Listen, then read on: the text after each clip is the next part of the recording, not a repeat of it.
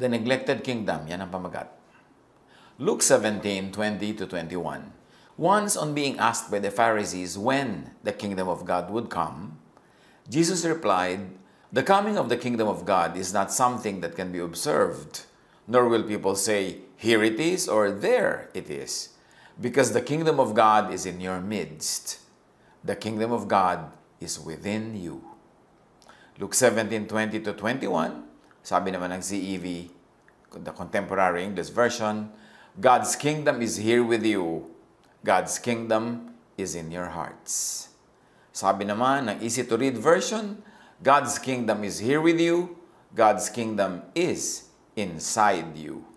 So isa lang ang tinutumbok ng lahat ng mga versions na yan, na ang kaharian ng Diyos ay nasa puso, nasa isip ng tao, nasa kanyang kalooban. And in an extended way of reading it, na ang kaharian ng Diyos ay yung fellowship of believers. Hindi siya building, hindi siya political entity, hindi bansa, hindi geography, hindi panahon, hindi lugar. Ito ay puso ng nananalig.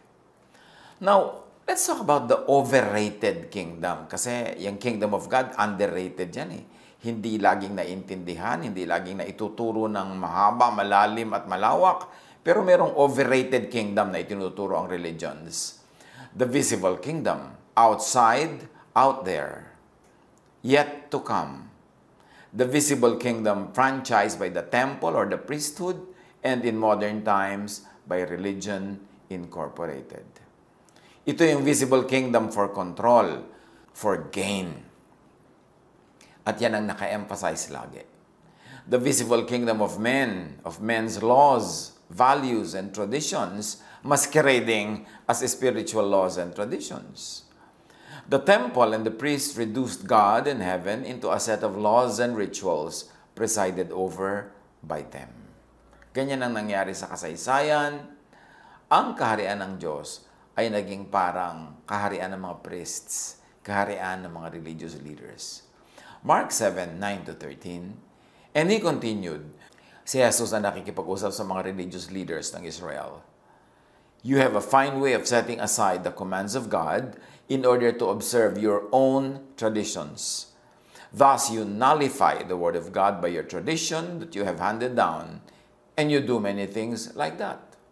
Ine-emphasize ni Jesus, yung inyo na ang nasusunod, hindi ang sa Diyos. Ang mga tradisyon nyo, imbento nyo lang, hindi yan ang galing sa Diyos. You have created your kingdom, not the kingdom of God. Now, this overrated visible kingdom, which is nothing more than just a copy of men's kingdoms, is what the people had. At yan ang tinuligsa ni Jesus. Ang naging resulta, people's perception of heaven, eternity, is just earthly, albeit glorified. So, ang tingin ng mga tao sa langit, para lang extension ng lupa. Kaya yung mga nagtatanong, paano po pag namatay ang isang tao na dito sa lupa ay nagkaroon ng 7 asawa? Sino ang asawa niya pagdating sa kabilang buhay? Sabi ni Jesus, hindi naman ganoon ang sistema doon. Magiging parang mga angels ang mga tao. In other words, hindi extension lang ng earth yung heaven. Hindi lang extension ng buhay dito sa lupa ang kabilang buhay. Ibang klase naman yon, ibang usapan. 1 Corinthians 15:35, but someone will ask, how are the dead raised? With what kind of body will they come?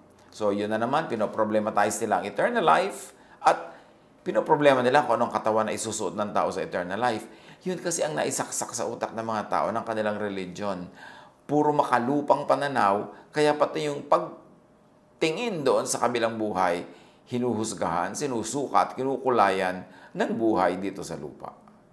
Now the overrated kingdom, the visible kingdom, which is unattainable and unreachable through Israel's formal religious system. Yan ang nananaig sa isipin at mga guni-guni ng mga tao noon.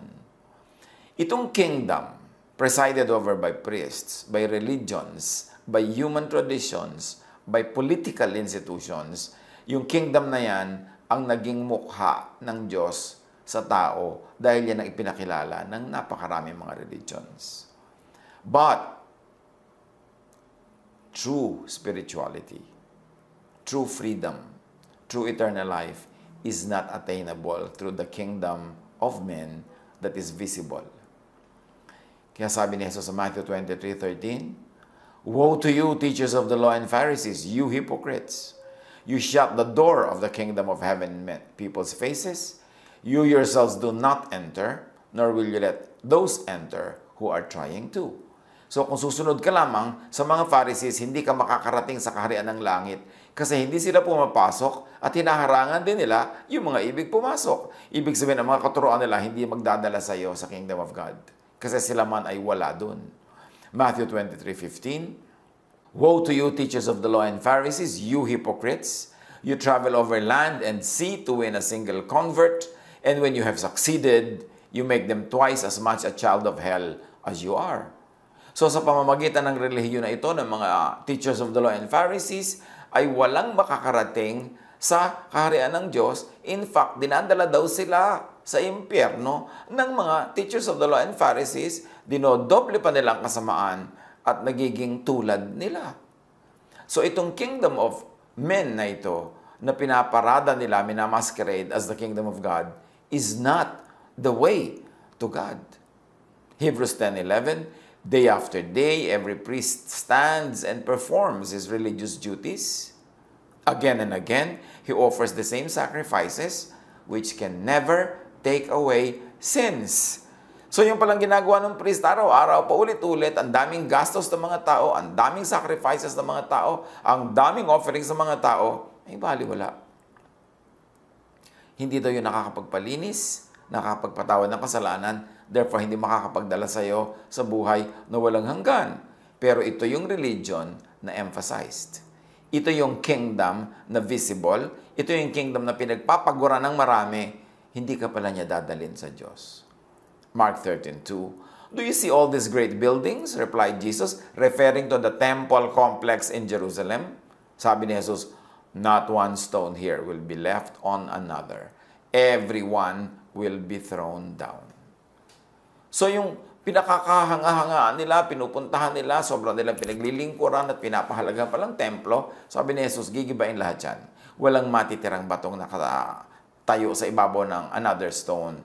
So, ibig sabihin, magwawakas yung templo, yung building, at higit doon, magwawakas yung religion at religious system na nakabase sa temple na yon. Kasi sabi niya, baliwala yan, hindi niya kayo nadadala sa kaharian ng Diyos. Nadadala lang kayo sa kaharian ng mga priests, sa kaharian ng mga tao. Nakokontrol kayo, kayo ay mga na-exploit, pero hindi kayo dinadala sa buhay na walang hanggan. Hindi kayo dinadala sa kaharian ng Diyos, hindi kayo dinadala sa paghahari ng Diyos. Bakit natin inuungkat ang mga ito ay matagal nang tapos? Kasi matagal na natapos yung temple na yon sa Jerusalem.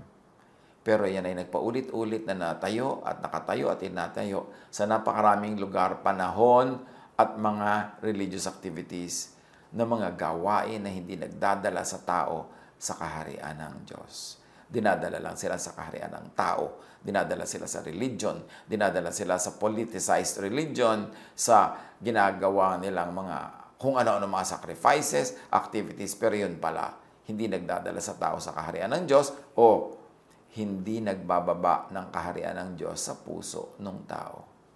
Hindi siya tunay na napaghaharian ng Diyos, napaghaharian lang siya ng mga religious leaders. "But do not think I will accuse you before the Father," sabi ni Jesus sa mga tao. "Your accuser is Moses, on whom your hopes are set." Napakalinaw na sabi ni Jesus, hindi ako ang mang-uusig sa inyo sa harapan ng Ama. Ang mang-uusig sa inyo, si Moses at ang kanyang mga laws. Yung mga laws na sobrang nyo hinahangaan, sobrang nyo sinusunod, sobrang nyo ipinaiiral at ini-impose sa iba, yan ang magpapahamak sa inyo. Kasi kahit kayo, hindi nyo yan kayang sundin. What are some other teachings on the temple and its equivalents? Kasi mahalaga eh. At least in the context of Israel, ang ipinakilala ng mga tao doon ng religious system doon, na kingdom of God, ay yung temple. Pero malinaw na malinaw sabi ni Jesus, hindi yun. Because the temple is within you. It's not a building. God does not live or reside in the temple. Acts 17:24, "The God who made the world and everything in it is the Lord of heaven and earth, and does not live in temples built by human hands. God is not delighted with the temple functions. Isaiah 1:13-14, stop bringing meaningless offerings.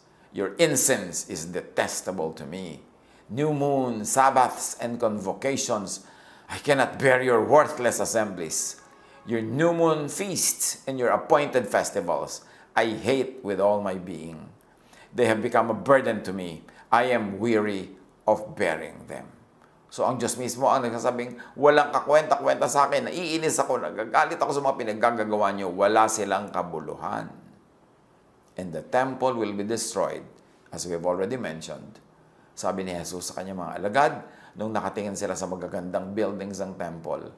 Mark 13:2. Do you see all these great buildings? Replied Jesus. Not one stone here will be left on another. Every one will be thrown down. From the very mouth of Jesus. And it really happened. AD 72-73, in those periods, the Romans destroyed the temple in Jerusalem. And up to now, hindi na yun binungo. The temple was destroyed. God's real temple is the heart of the believer. The fellowship of believers. Yun ang dalawang napakagandang kahulugan ng templo. 1 Corinthians 3:16, don't you know that you yourselves are God's temple and that God's Spirit dwells in your midst? In 1 Corinthians 6:19, do you not know that your bodies are temples of the Holy Spirit who is in you? So that is the overrated kingdom. The kingdom introduced and promoted by the priests as represented by the temple in Jerusalem and all the attendant religious activities that happened there. Now, let's look at the underrated kingdom. The true kingdom of God that is not emphasized, is not always seen, and hardly ever understood. This is the invisible kingdom in people, in people's hearts, inside and within people. Ang tunay na kaharian ng Diyos ay nasa puso, nasa isip ng mananampalataya. Or, ang tunay na kaharian ng Diyos ay ang puso, ang isip ng mananampalataya. Luke 17:21, there is no use saying, look, here it is, or look, there it is. God's kingdom is here with you, is in your midst, is in you, is within you, is in your heart. Yun ang sinasabi ni Jesus sa mga tao tungkol sa tunay na kaharian at paghahari ng Diyos. It is the rule of the divine in people's hearts. It is not a political system. It is not a religious system. It is not a religious building. It is not a religious organization. It is not a set of religious dogmas and teachings. No, the kingdom of God is the rule of God in individual people's lives, in their hearts, in their minds, and in the collective spiritual life of the believers. Hebrews 8:10, this is the covenant I will establish with the people of Israel after that time, declares the Lord. I will put my laws in their minds, kasi wala sa isip nila. I will write them on their hearts, kasi sa papel at sa bato lang nakasulat. I will be their God, and they will be my people. So, ibig sabihin, wala sa kanilang mga dati lang kinagisnan yung tunay na katuruan ng Diyos. This is the covenant I will make with the people of Israel after that time, declares the Lord. I will put my law in their hands and write it on their hearts. I will be their God, and they will be my people. So, parallel yan kasi kinote lang nung isa yung iba. Israel kasi sila and the most severely affected by this teaching. Kaya kailangang ulitin sa kanila. At yun ang ginawa ni Jesus. Ipinadala ng Ama si Jesus para sa Israel una, and then to Jerusalem, to Judea, to Samaria, and to the ends of the earth. But primarily, it is for them to set them free from their bondage to the law. Kaya yun ang emphasis ni Jesus. Kaya yung temple na siyang nagtatali sa kanila at inaasahan nila, sinabi ni Jesus, iguguho yan at ang temple ay itatayo sa puso ng mga mananampalataya. Ezekiel 11:19, I will give them an undivided heart and put a new spirit in them. I will remove from them their heart of stone and give them a heart of flesh. Yan ang tinutukoy sa kanilang naging buhay, naging pananalig dahil sa kanilang relihiyon. So, alin ang neglected? The true temple of God, which is the heart and the mind. Dahil ang tao sobrang na-emphasize sa kanya yung temple as outside of himself, na building, na organization, na religious group, ang na-neglect yung tunay na temple, yung temple niya, sa kalooban niya, sa puso niya, sa isip niya. Kasi lagi siyang nakatuon doon sa temple sa labas. But what is neglected is the divine inside and within people. God Himself that resides in people's hearts and minds. John 14:23, Jesus replied, "Anyone who loves me will obey my teaching. My Father will love them, we will come to them, and make our home with them." So ano ang templo ng Diyos? Ano ang kaharian ng Diyos? Sino man na umiibig kay Jesus at sumusunod sa katuruan ni Jesus, hindi ng iba, mamahalin ng Ama, at ang Ama daw at ang Anak ay makikipisan, makikiisa at mananahan doon sa puso, sa isip ng tao na yon na nagmamahal kay Jesus. So nasa ng templo, bawat isang tunay na nagmamahal kay Jesus at sumusunod sa kanyang katuruan ang magiging templo ng Diyos. Therefore, what should be nourished?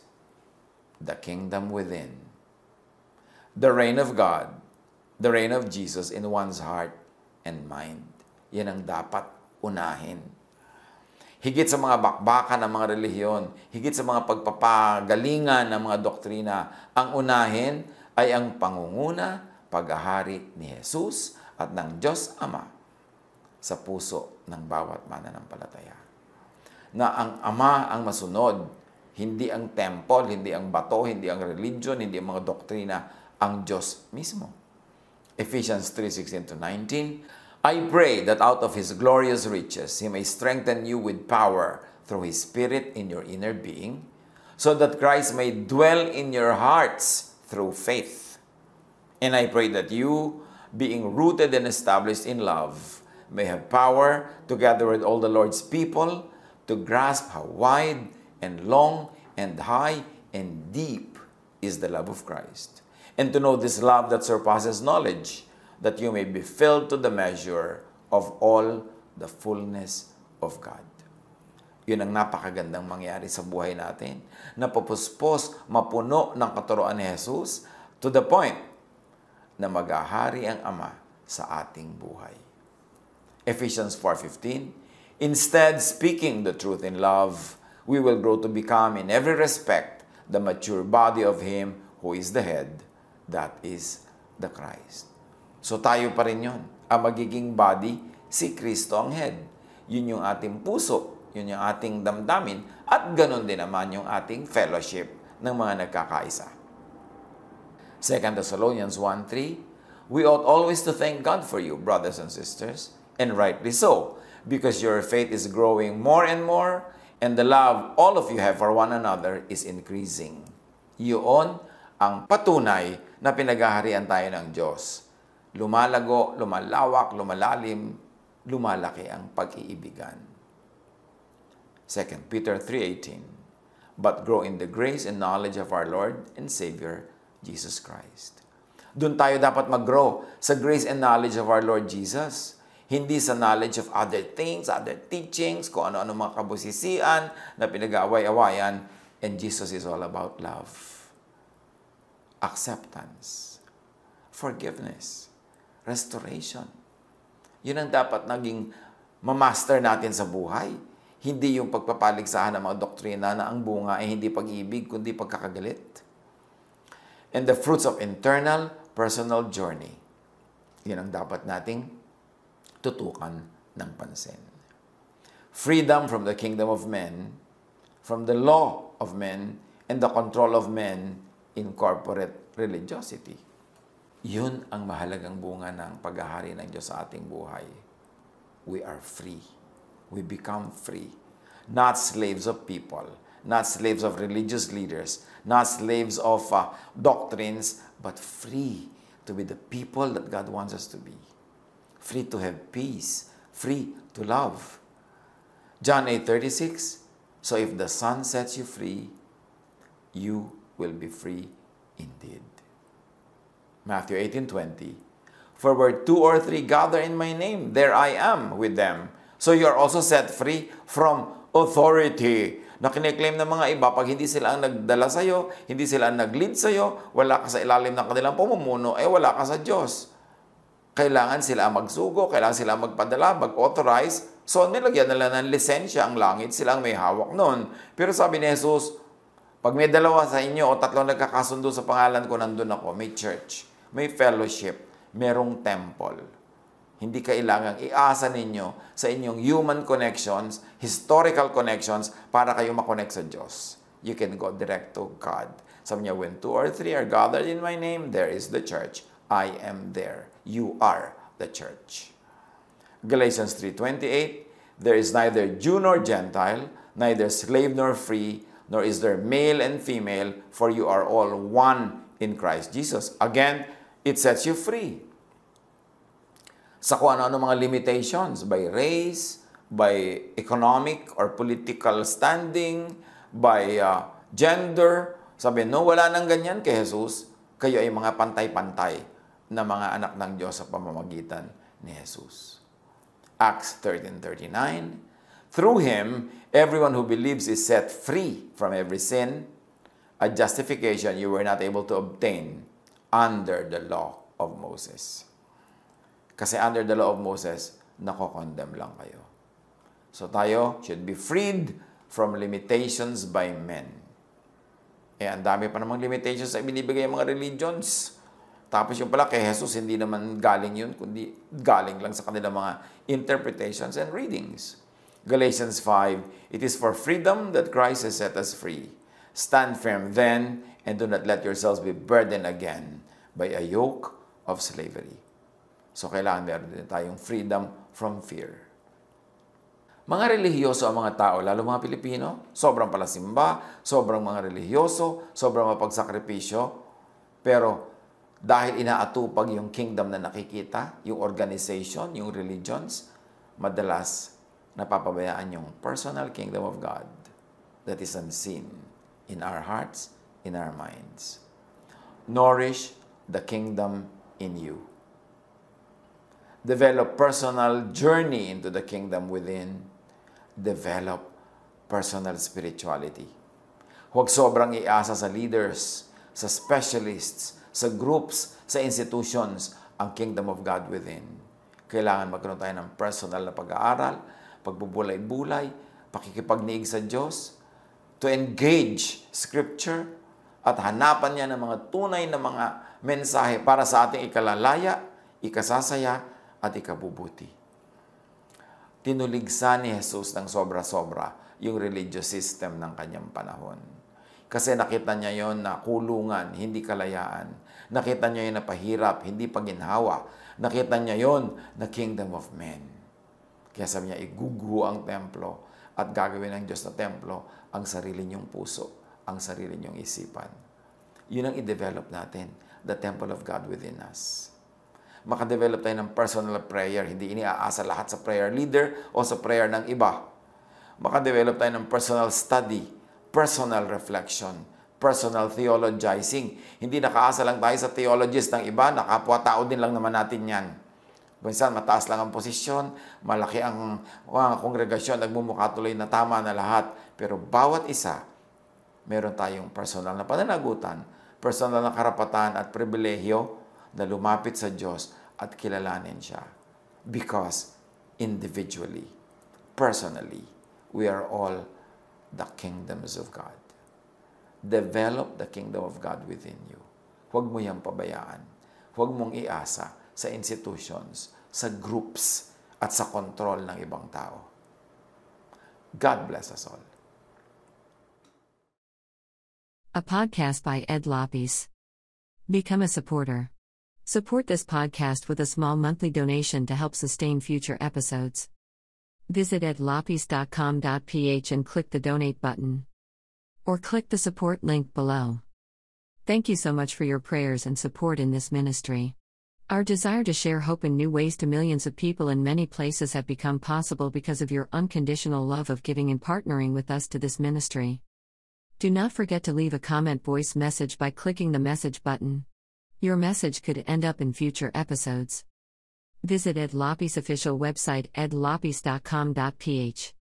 An official Ed Lopes YouTube channel. Sabini Kuya Ed. And Day by Day Jesus Ministries.